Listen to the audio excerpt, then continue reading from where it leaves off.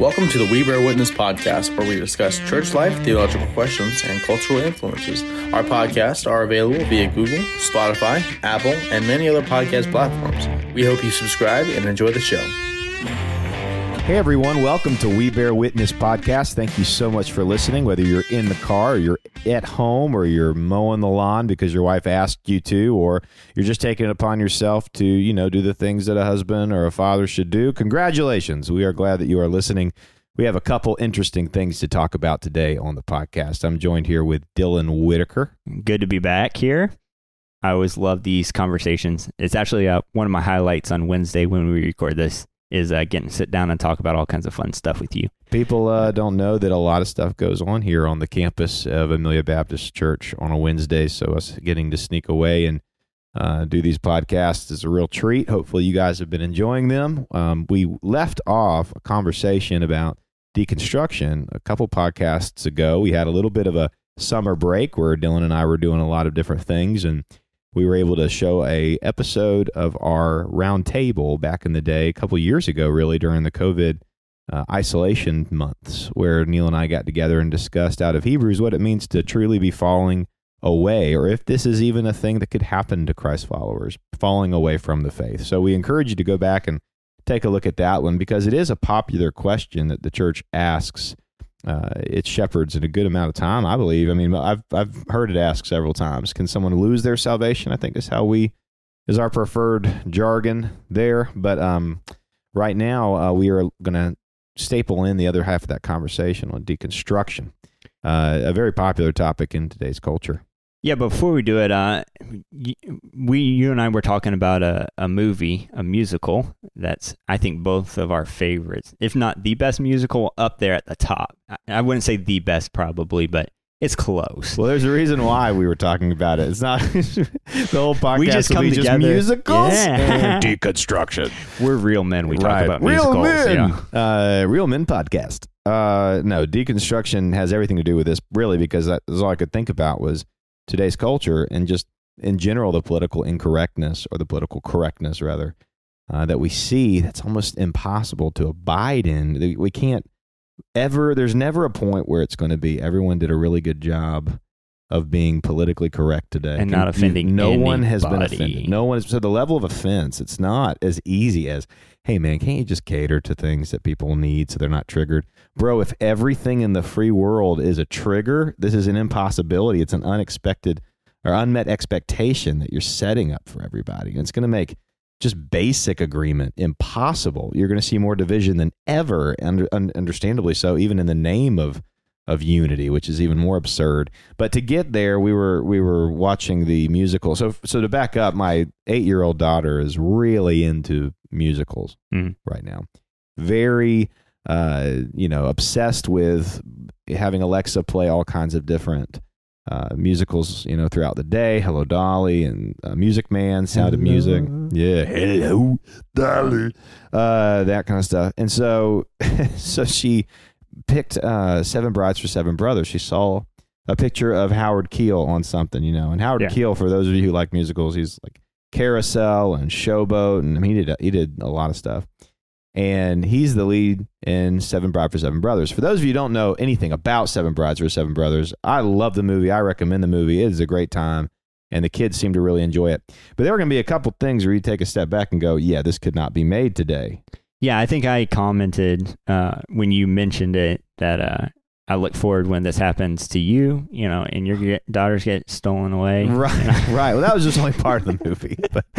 But yeah, so... It definitely brings up a lot of great conversations. In Seven Brides for Seven Brothers, this mountain man named Adam, who works on a farm with his 6 brothers, Adam, Benjamin, Caleb, Daniel, Ephraim, Frank, and Gideon. They called him Frank, short for frankincense, right? It's a running joke. Mom wanted everybody to have Bible names. Dad wanted everybody in alphabetical order so he could call them around the farm. So Adam that actually starts caused tension between the brothers, the frankincense there. Yeah, there's a lot of fighting going on, which is great. It's back when, men fought each other. It was great. So we have... Hand him a slab of meat afterwards. It wasn't just tweets, mean tweets. It was the fist fights around the living room. And so Adam goes to the small town. He's looking for a wife. That's literally his objective at the beginning of the movie. Bless your beautiful hide is the name of the song. It's the first. Bless your beautiful hide wherever you may be. You know, it's this great song. It's Howard Keel's voice. You know? She's the one for me. Yeah, and it's just unless you're cross-eyed or something. I mean, it's just you can't write it. You can't write it today. You'd be just thrown out of. And like he's going into each of the stores and like scoping out women. Yeah. It's like totally. Yeah, you just if you can't step do back, it. It would be creepy. It's you awful. know? No, you can never do it. Right. There's just no doubt. And so anyway, he kind of builds up. He meets Millie, and he builds up all these dreams of what their life will be like. He never mentions that he has brothers, right? So he never mentions that brothers are on the farm.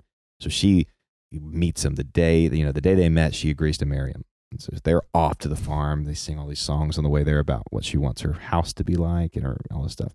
He lets her dream, is what she says. It's kind of like Rebecca. Yeah, sort of. There's a biblical presence to it for sure. In a lot of ways. And so she gets there and surprised by all the brothers, all this tension, of course. And so she ends up, she's a good woman and she's covenantally bound in marriage. And, so she has this kind of sense to, so she sends him to the barn, being kind to her. He lied to her, but he's being kind to her. So all the stuff you can bring today's world where you'd be like, no, she should have left and gotten out. I mean, yeah, maybe, probably. I might have said that to my kids. Like, he lied, get out. You're terrible. My favorite scene is on their wedding night. And they go up, and he jumps out because he sleeps in the tree. Tree. I don't know what the birds see in this. Right. Yeah. And so it's not just this. He got to do whatever he wanted. He didn't take advantage of her or anything like that. It was just he lied, and she's married to him now. So she is. But married life is so good. Good sport. Yeah, married life. And so he decides to help his brothers. Find wives. So they go back to the town. So he's found this book that Millie has, right? Plutarch. Yeah. It's Roman mythology. And he says it's history. He calls it history. Yeah. And he's basically then tells them that, well, this is how the Romans went about finding their wives. They just went down and stole them away. Sobbing, not Sabine. It's sobbing women. It's the sobbing women. Yeah, there's a whole song. This whole song. It's terrible, bro. I'm watching. If you look at the lyrics to that one, I have my 4-year-old, almost 5-year-old in the room. She's like, "Are they going to steal the girls?" Like and I'm just like, "Yeah, it's terrible." And I just went in. I was like, "Yeah, this is bad. It's okay. It's this a is movie. Called kidnapping. It's bad. Straight up kidnapping. This from happens. Like call the police. Yes, we're not okay with this. Me and your mother. This is not okay." So it was wild, like the whole plot line. Act 2 was this whole thing about, the stealing the women and bringing back to the farm. And then they sort of go through, what's that Stockholm syndrome where like they get kidnapped, but then they're on the farm and all the ladies are falling in love with the brothers, right? Of course. And they're all wearing the same colored shirts and it's perfect. So all that to say, I won't tell you the ending for anyone who wants to watch the movie, but there's a lot of political incorrectness in it. What it showed me was the whole point is I'm more susceptible to seeing things through different lenses, and there's some stuff where you're like, you take back and you go, okay, well, I can just see this is art. And as long as no one's taking it seriously, just chill out. And then there's also like, man, I hope this doesn't influence people to think this is ever okay.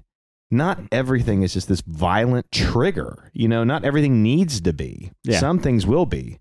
But there doesn't need to be everything through a lens of such, this affects me. This is a me-centered, egocentric interpretation. It's not really about hurt as much as it is just everyone bow to me and my principles and my convictions and the way I think about things. And so I do see that I myself watching these old movies have even been, a bit affected going immediately, wow, how politically incorrect is this? That's kind of the point.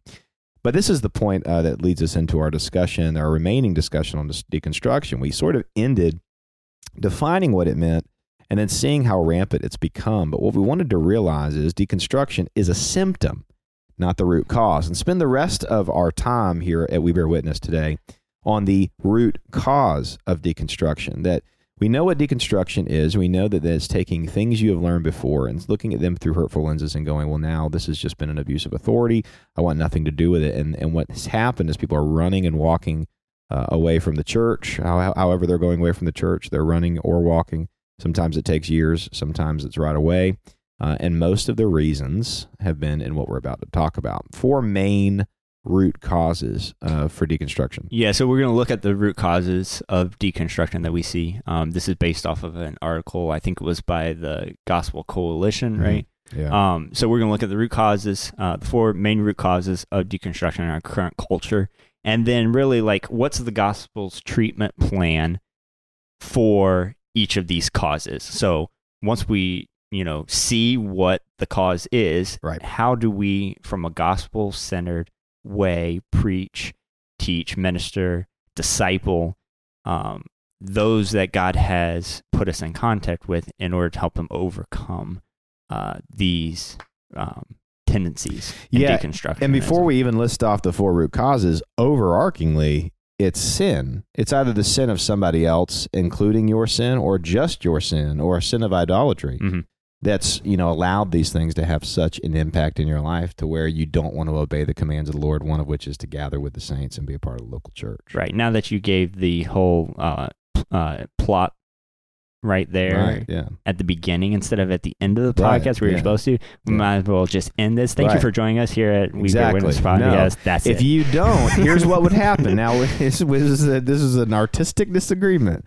Here's what would happen. You'd have people I know who tune in and have listen to the first 5 minutes, right? Listen and go, no way. And you already went with Gospel Coalition in reference because there were some of these points that were so great, and it was written a while ago.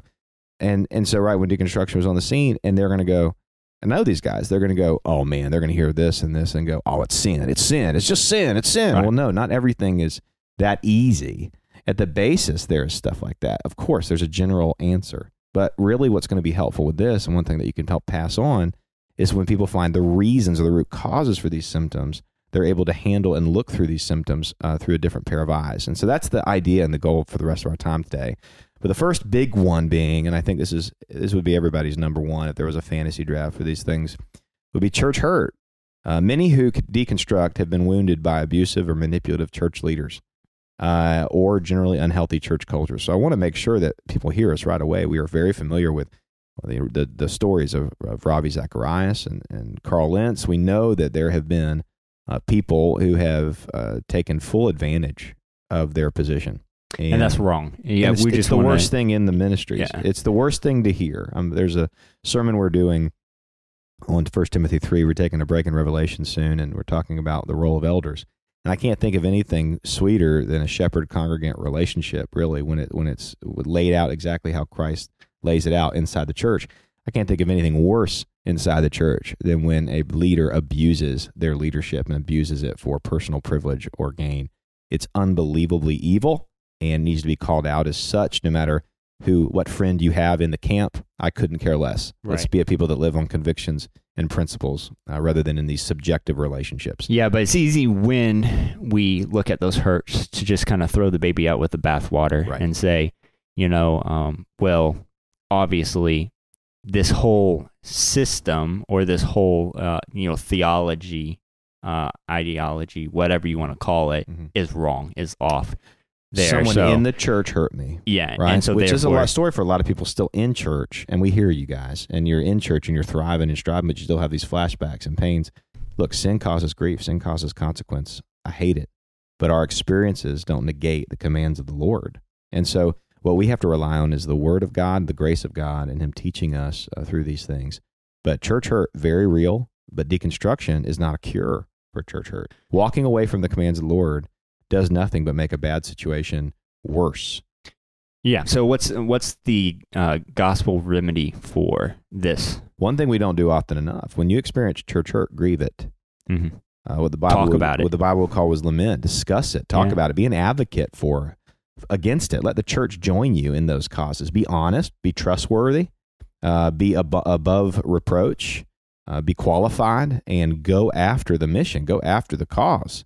The Psalms go after this, talk about, really David, who wrote a majority of the Psalms, he experienced all this abusive leadership, and he had a petition for justice. The Bible's not anti-justice. We've just thought of ridiculous ways to handle justice apart from the Word of God, and inserted too much of ourselves and our own wants and needs and outward identities rather than what the Lord has asked us to do through the perfect Word.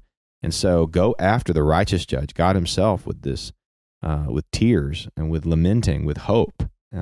Lean on Him more. Don't lean away from Him. Lean toward Him in everything that you experience. This isn't just about those who've experienced church hurt. This is what we were to do with church in general. We buried a friend of ours not a day ago, and a 37-year-old friend of ours and unexpected death. And in it, I thought about how the family had wanted to lean on the church throughout all of this. They experienced immense grief. They had not had perfect churches. They've been hurt by people in the church before, but they had the right perspective of what church is. Church is not the 7 people that hurt you.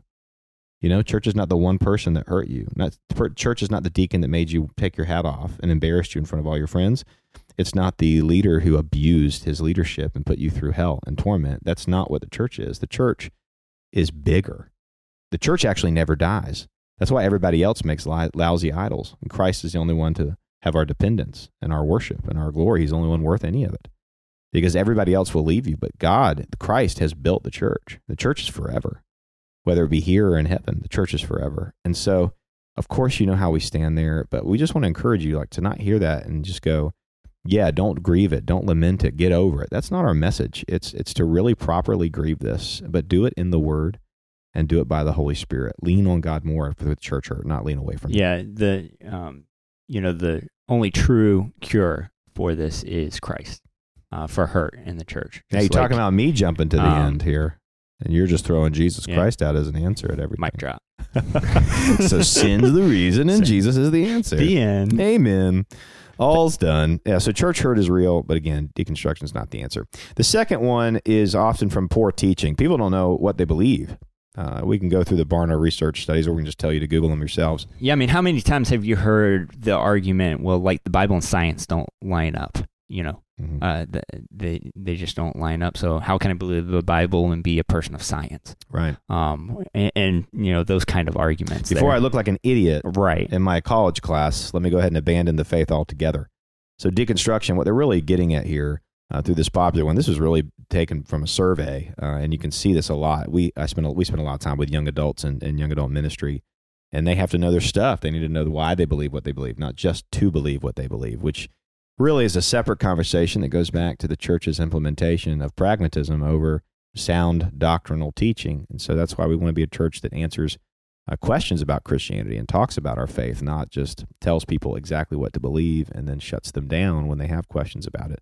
Good teaching and good teachers exist within many churches within our convention, and I'm proud to say that. Jesus is still the best model of replacing bad teaching with good teaching. We see that in Matthew 5:7. Jesus deconstructs bad teaching in order to reconstruct good teaching, in other words. So the bad form of deconstruction is epitomized by the serpent's question in the garden.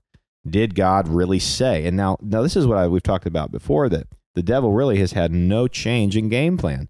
Deconstruction is the serpent saying, do you really trust that the Lord said this? It's causing doubt, and it's going up against what the Word of God has commanded Christians to do, which is to test everything but the Lord. The Lord is not the subject of your test. It doesn't mean to refuse question. It doesn't mean to not seek the Lord or seek wise counsel or seek the Word with your questions. Pray for the illumination of the Holy Spirit. That's part of our sanctification process, to know more and more what the Word says. Yeah, that's one of the best parts of the Sermon on the Mount is like throughout those couple chapters there, often Jesus will say, you've heard it said, but then I say, and like expounds on what he really meant during that, you know, time of teaching and time of preaching, and kind of expounding on the gospel there and what these commands of Christ really mean.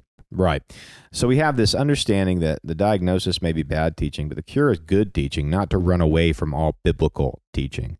And honestly, too, you don't even have to read books written specifically against deconstruction. You can find people who are just preaching solid word, solid gospel, not running away from the tough questions, like Voddie Baucham, James White, Owen Strachan. You just have people who really understand what it means in this culture to avoid the stigmatisms and the caveats, and really get back for what the Word of God has to say.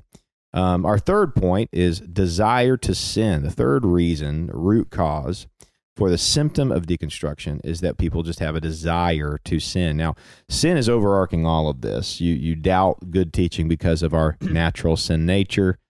You move away from things you shouldn't because with church hurt, someone sinning against you causes hurt and causes effect that you didn't necessarily plan. But the desire to sin, it comes from justifying our sin instead of handling our sin. One thing I tell the young adults So it's easier to compare yourself with someone who's worse than you than it is to change. And so this whole concept of, well, I'll just justify what I want to do rather than go at it with the Word of God. Well, of course, that's way easier. Unfortunately, you aren't the dictator of all that is true. Right. And you aren't the author of the Scripture. Yeah. And, one area I think this is so obvious in is the decline of marriage and the increase in premarital sex and cohabitation and just people who are justifying it on this end and then saying, but I'm following Christ. I'm a believer. Right. I can live this lifestyle and say I believe in Christ and then just blatantly go against biblical truth. Yeah. And when you say that and you're going, well, I think a lot of it comes because of this deconstructionism mindset where it's like they've justified it. Like you said, sin has been justified in their mind, and they feel like they're able to live kind of both of these lives at the same time.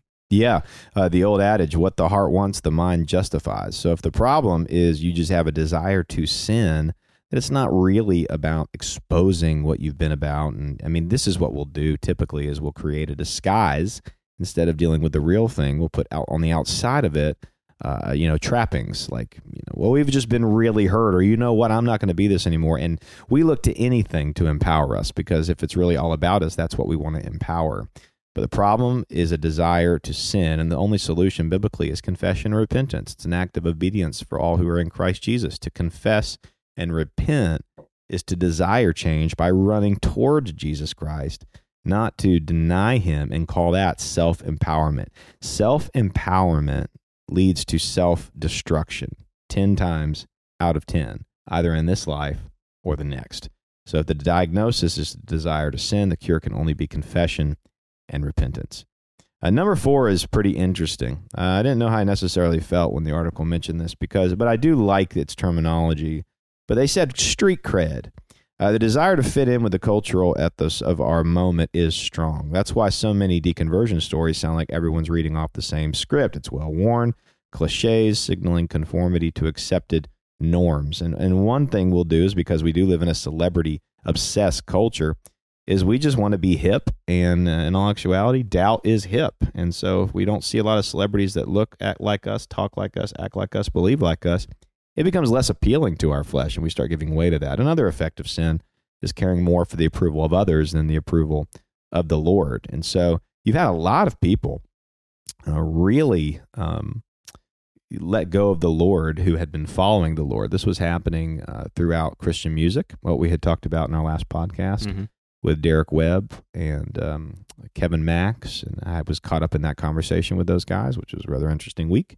But really, one of the most hurtful was Abraham Piper, son of John Piper, was leading a wave of ex-evangelical podcasters and TikTok stars with a whole sort of industry cheering them on, blasting outdated views of sex and gender and obscure Bible scriptures, offensive doctrines like wrath and hell to the flesh. They were just mocking.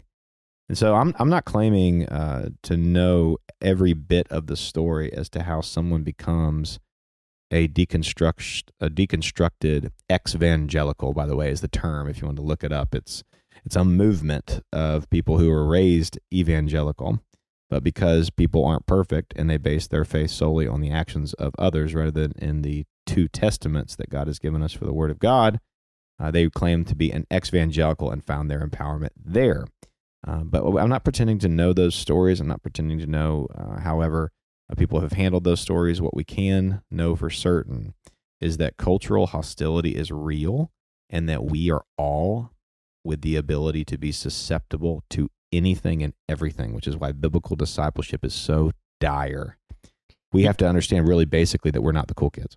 Yeah, and honestly, that has never, biblical Christianity has never been cool, really. If you look back on history, I mean, you look at the early church, and they're going up against Rome and, suffering for the faith, dying in the Colosseums. It wasn't a cool thing to be a Christian. Yeah. And, we're seeing that today, that it's not cool to be a Bible. We live in the Bible Belt, and a lot of people say we're Christians. But if you really dig down to what the Bible says and you say we stand on the inerrancy of the Word of God, we believe it from Genesis to Revelation, and you teach that, that's not cool in our culture today. Yeah, in order to reach the world, we're not to look like the world in order to reach the world. That's just another way of snuffing out your lampstand. The mentality here is that we are going to be different. We should embrace that. We should understand what 1 Peter 2:9 says when we get to those moments where it's tempting to look like the world around us in order to reach them. But that's not the case. There is a value, an eternal value in looking different than those who will be saved by the gospel of Jesus Christ. And I want to make sure that this is said in genuine love and care. It's not wrong to want that affirmation. It's not wrong to seek affirmation. It's just wrong to seek it in the wrong places. We are to seek love and affirmation, but our identity, first and foremost, should be in the one who is saving us and keeping us, and that is Jesus Christ. So the answer to everything is always seek the gospel of Jesus Christ. It is by his word and his providence the only source of solution, because deconstruction in and of itself is a symptom, certainly, but these root causes are brokenness, and he is the only thing that heals people exclusively. Jesus Christ is the only healing agent to a wounded and weary soul. And so I want to say this as a bit of a charge to anyone listening. If you felt discouraged by any of these things, you felt like we're nonchalantly passing them by and we're just listing them off on some arbitrary list, it's not the case. We're talking to you, and we'd love to speak with you. And so we'd ask you to reach out in any way, shape, or form. I'm struggling with my faith. I'm struggling with my life as an evangelical, and so many times I've seen wrong things, and I've associated that with the Lord. How can I get out of that? How can I break that habit? There are answers in Scripture, and there are answers in churches on how to heal those relationships, and typically it happens through the Word of God, prayer, and sincere godly fellowship and accountability, knowing what the church was supposed to be. Yeah, and versus having experienced it in ways it shouldn't have been. Yeah, understanding the body of Christ firsthand, the family of God. Testimony after testimony. That is, yeah. And that's one of my favorite parts when people stand up and join our church and say, it's like, why did we join it? Or, you hear later people are like, I walked in and I was just loved by people of God here. It wasn't a program. It wasn't a program. It wasn't the preaching wasn't always. It wasn't how dope the lobby looked. Yeah, with our lines on the walls from the kids, wiping their hands on it. All that stuff's fine for appeasing your Bible Belt highest tithers. Right. But goodness gracious, when people are walking in downtrodden and beaten, what they need is the body of Christ who knows that they would be in the same place without Jesus. Is that the attitude you're walking in on a Sunday morning with? I wouldn't be here if Jesus hadn't had me here.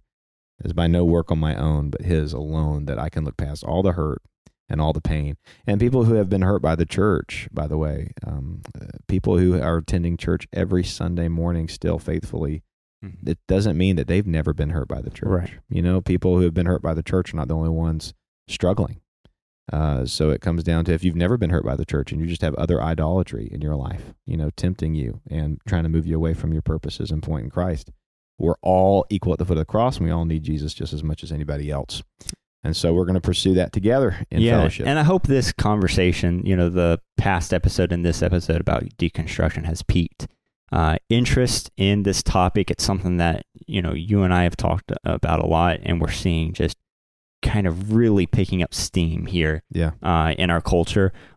There's plenty of great resources out there for people who want to dive in and kind of learn about this a little bit more. So just do your homework, research it. Feel free to reach out to us. We'd love to talk to you more about deconstructionism, what it means, how it's relating to the gospel.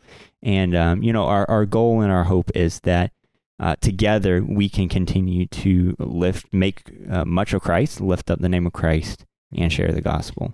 Amen to that. Thank you guys so much for tuning in to this week's episode. Please subscribe, share. We really appreciate your listening. We hope you have a wonderful day. We hope that God blesses you and your family. Until next time, God bless.